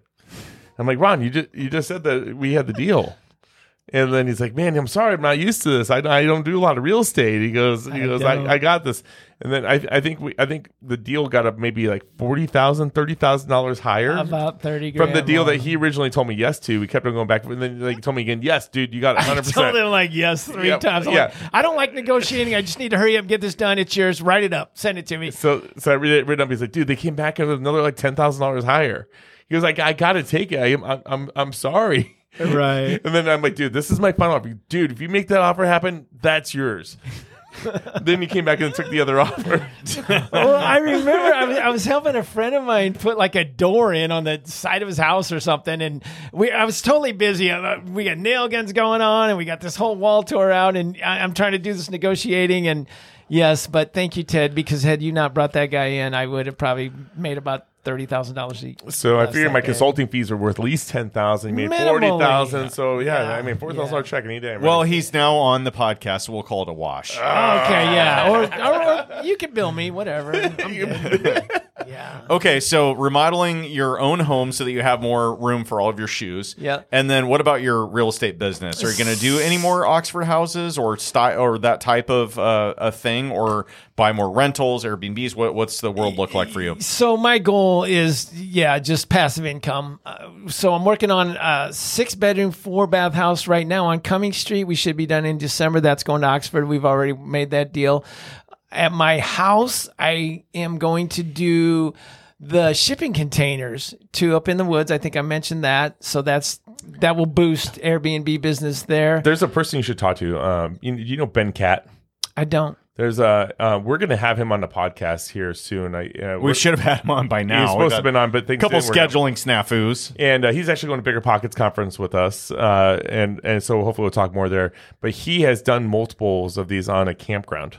Okay, I did see where we go, Elkhorn Shores. Yeah, and they're beautiful. They are beautiful. He spent a lot of money on them. Yeah, one thing that I wouldn't do is, I think so, like the 40-yard, or maybe it was even the 25, they turned that into 2 separate units. So like when you walked in, it was like you walk in, bed, bathroom, and that probably works at a campground because people are they don't want to drive drunk is what I'm guessing. But so, I mean, I would have to be more like a 40-yard, max the whole thing out. But I tell you what, it gave me good ideas. But if you're going there with another family or a friend, that's amazing. And then they could have a really cool area outside. And that's what we had talked about. Like hot tub, probably not each one would have their own, but at least a shared one.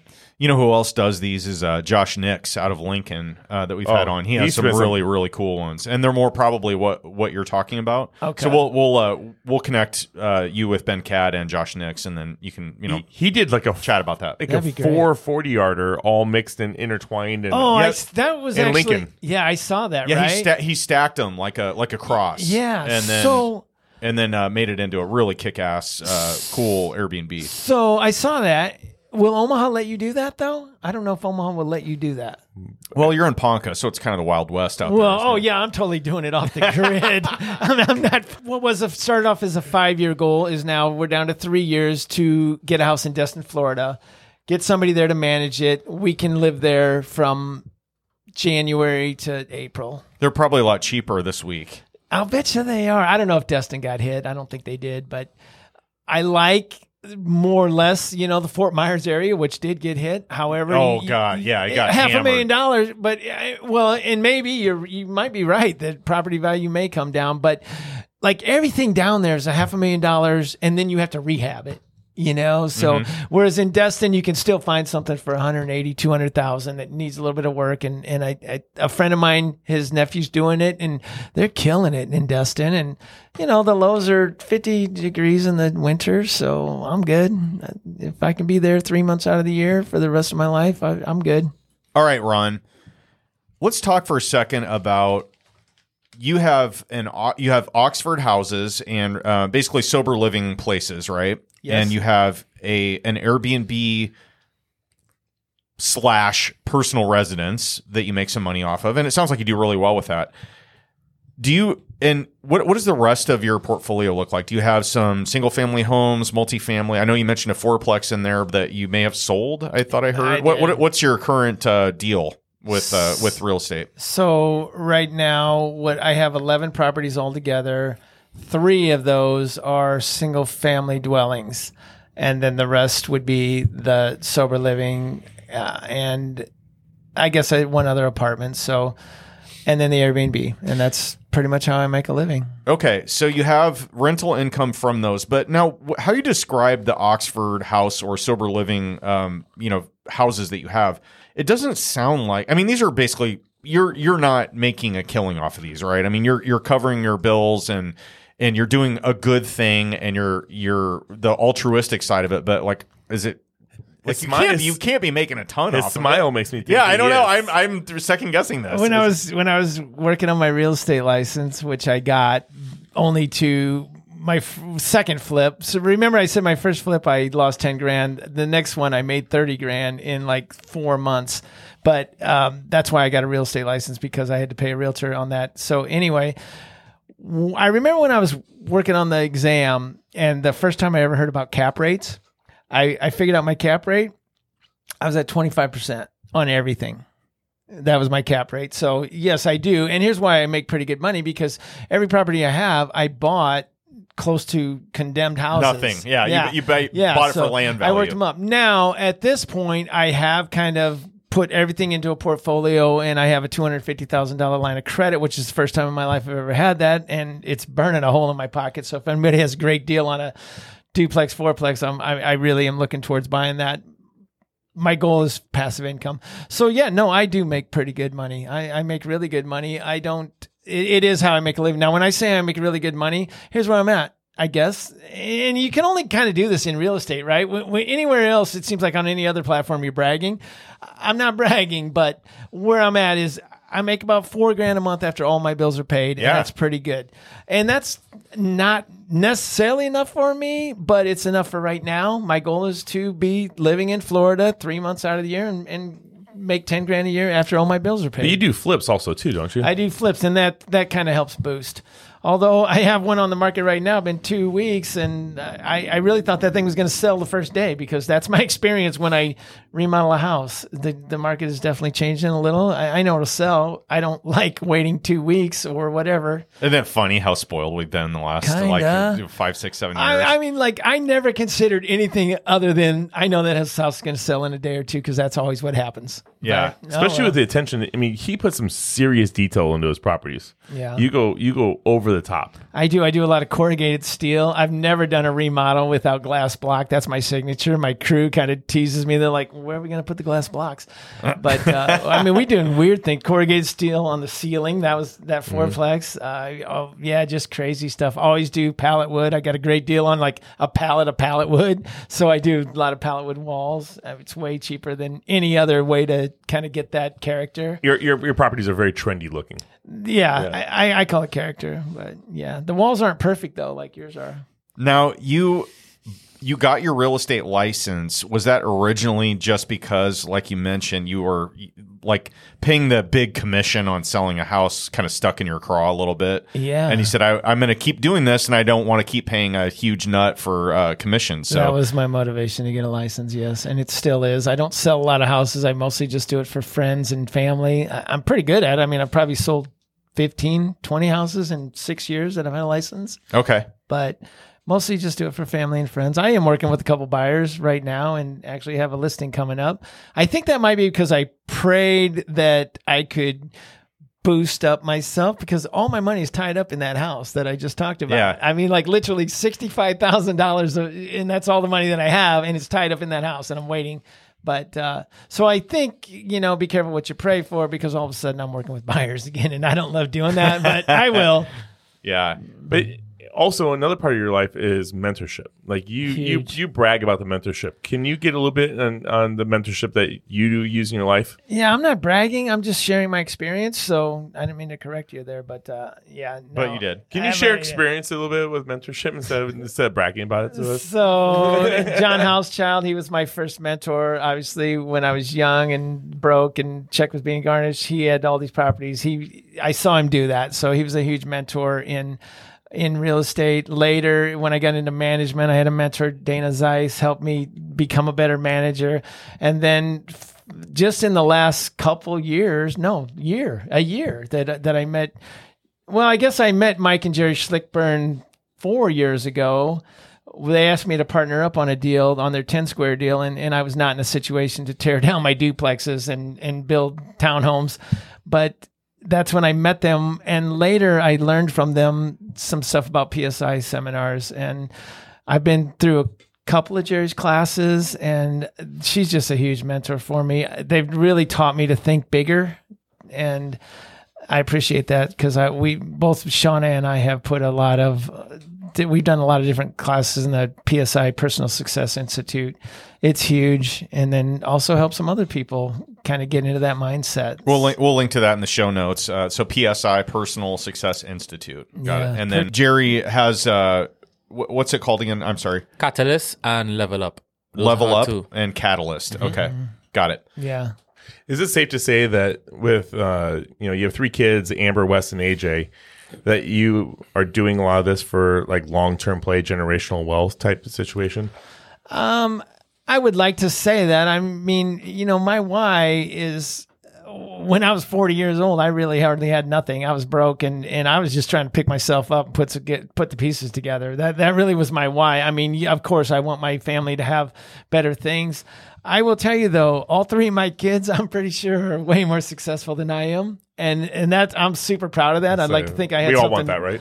Yeah, I'm all about that. I'd like to think I had something to do with that, and I will, of course, they are willed. Everything is willed to them, except for the Airbnb is willed to Shauna. But yes, definitely want to. And my son, he owns 3 houses now, besides the one he just built in Elkhorn. Dad probably helped with that a little bit. I do. So here's what happens. I rehab a lot of houses, and about every 6 or 7 months, it seems like I take a week or 2 off, and I take my crew over to one of their houses and just really give them a boost. And it makes me feel good. I'm trying really hard. Wes does not own his own house. He rents a house from AJ where their shop is. So that works out good for him. But that's probably my next thing, is to help him get into something. Love that. Yeah. Well, your story has been absolutely amazing. I knew that this would be good. Plus, I think that you're going to have lots of inspirational conversations out of this, because, I mean, we've been inspired talking about your sober living and everything that you got going on. And it took you a while to finally get on this podcast today, right? It did. You asked me, I think you're on like number 6 or 7. I'm like, let's hold off for a minute. Well, I think we're almost out of time. Let's get into the OT with Owen and Ted. All right, Nice. Ron, in this section, we like to cover the same questions with every guest each week. So these are unscripted for you, but they're scripted for us. So let's see what you got, okay? Okay, let's First go. question, this is a deep one.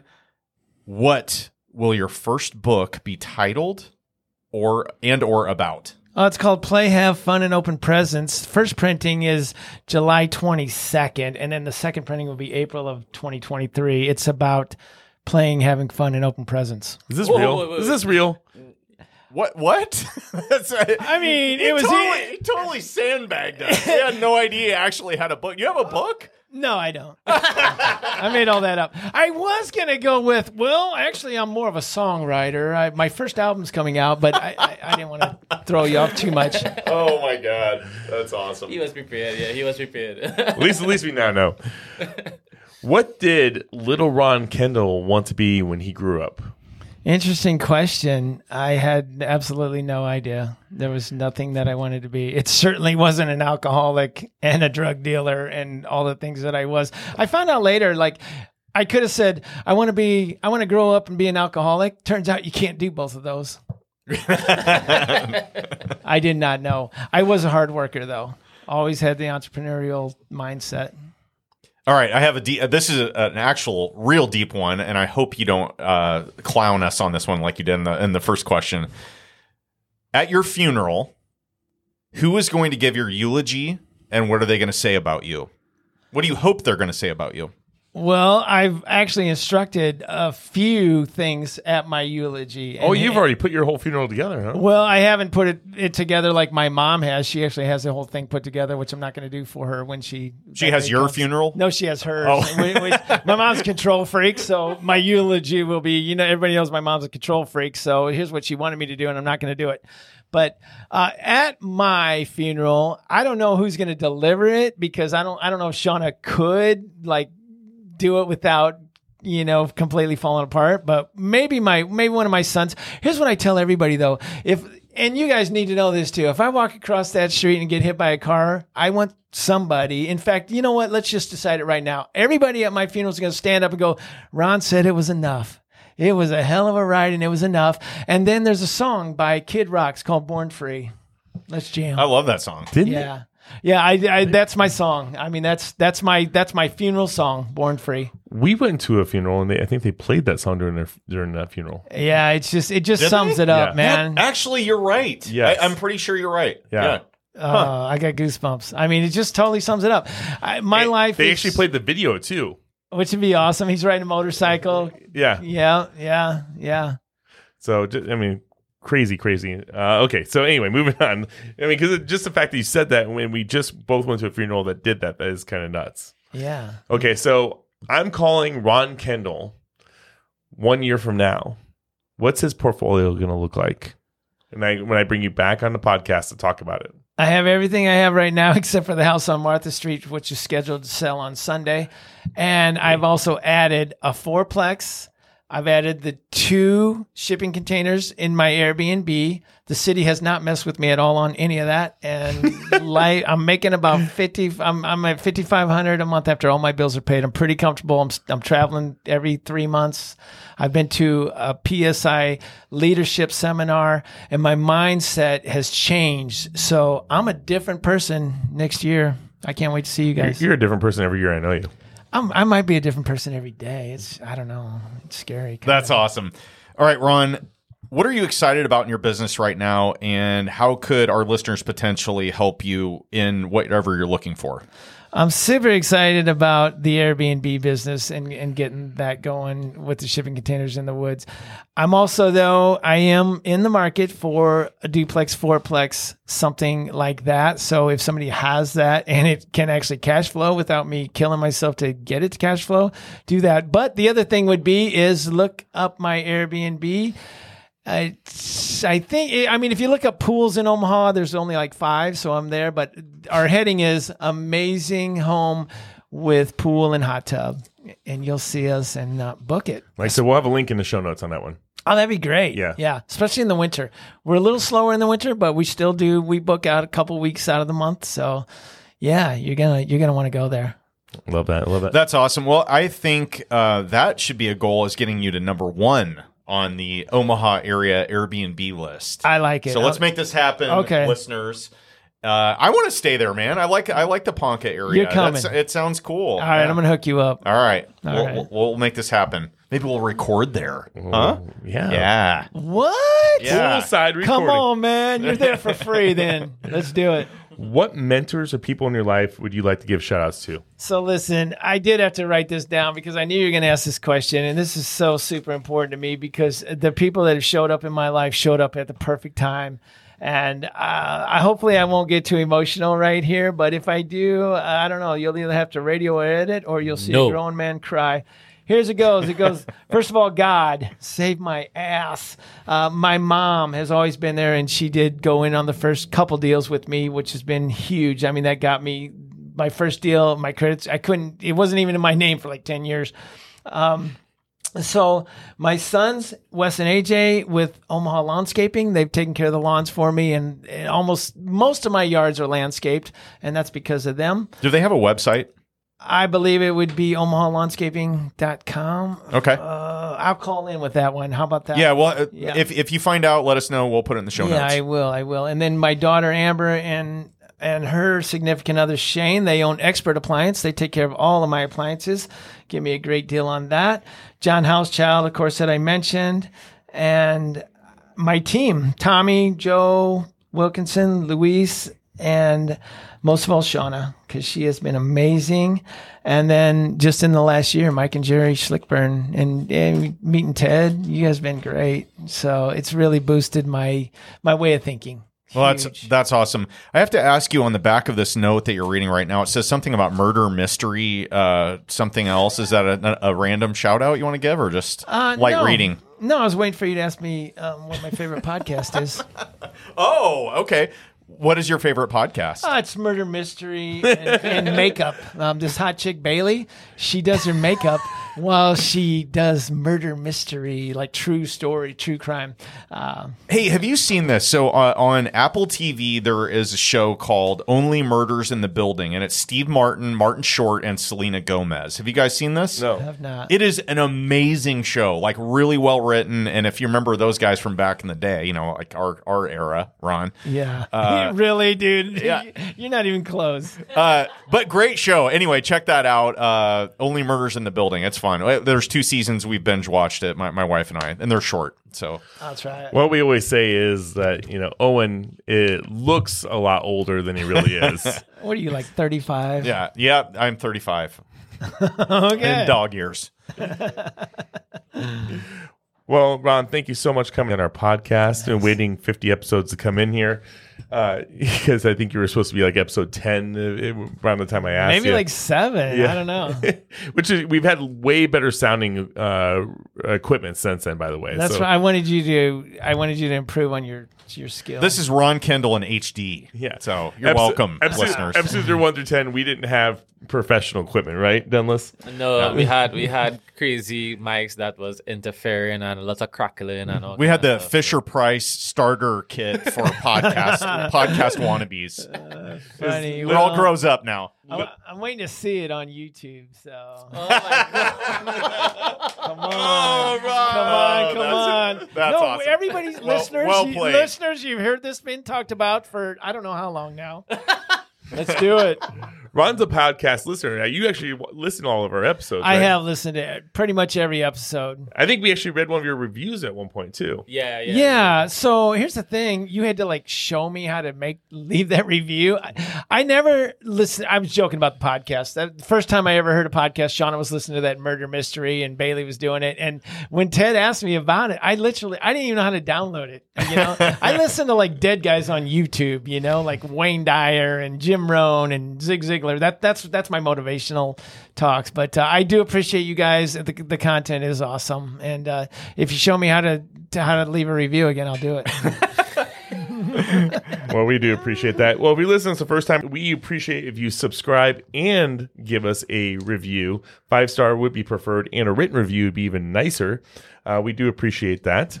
We do have one review here, and he calls himself he labeled it the Golden Nugget, and he calls himself the Amazon customer. And it says, no matter what level of investing you are at, you will find every episode is full with golden nuggets that can be applied to some area of your business. So thank you, Amazon customer, for that full 5-star review. We appreciate it. And if you would like to have your review read, please write it on one of those formats, and we will definitely read it out there in the future. Please stay tuned. We do have some awesome content coming up for you guys. And we are going to head to BPCon here in like 2 days. 2 days, day and a half. When you hear this, we'll already be back. We'll be back, yes. But we are going down there, and one of our goals is to get a whole bunch of amazing people to interview. So we're going to reach out, meet some people, and we're going to try to bring you guys some amazing content and take this to the next level. Because on my personal vision board, I wrote that I hope that we get 100,000 downloads next year. Right? Let me rephrase that. I know we will get 100,000 There you downloads. go. I didn't want to correct him. I was waiting for Owen. I was waiting for you to give me the eye. So that is one of my goals for the next year. And I know we're a growing podcast. We just passed year 1, but year 2, I think it's going to take us to the next level. Boom. And if you're interested in sponsoring us, please reach out to us. You can find us on Ria Radio on Instagram or Ria Radio on Snapchat. I am Kosh Money on Instagram, or you can find Owen at ODog2424 And DAWG, by the way. Dennis is At Dennis Bertrand. boring. Okay, I'm gonna get better at it. Okay, I'm gonna create one just for Ria Radio. Yeah, you got to take a page from the book of Megan Ahern and have a catchy handle like the Tatty Investor. Yeah. I'm working on it. She's got some cool stuff. Oh, I love her. Yeah, but She's I good. heard Brandon Turner actually Gave her that? Gave Yeah. her that name. Yeah. What about you? Do you have any ways that we can reach out to you? You can just call me 402-305-3403. Is that your Instagram handle too? Yeah. Okay. Yeah. I don't have one of those, Ted. I don't know if you know this about me, but I'm not very computer savvy at all. Well, we appreciate you. Appreciate everybody here. And ODog24, we see us out. On behalf of Dennis Bertrand, Ria Radio, Ted Kosh, I'm Owen Dashner. You've been listening to Ron, the recovering realtor, Kendall. Signing off. Actually, I have a backup. Ron Burgundy. Ron Burgundy? On behalf of Ted Kosh, Dennis Bertrand, and Ria Radio, I'm Owen Dashner, and you've been listening to Ron, I Was Born Free, Kendall. Yeah. Signing off.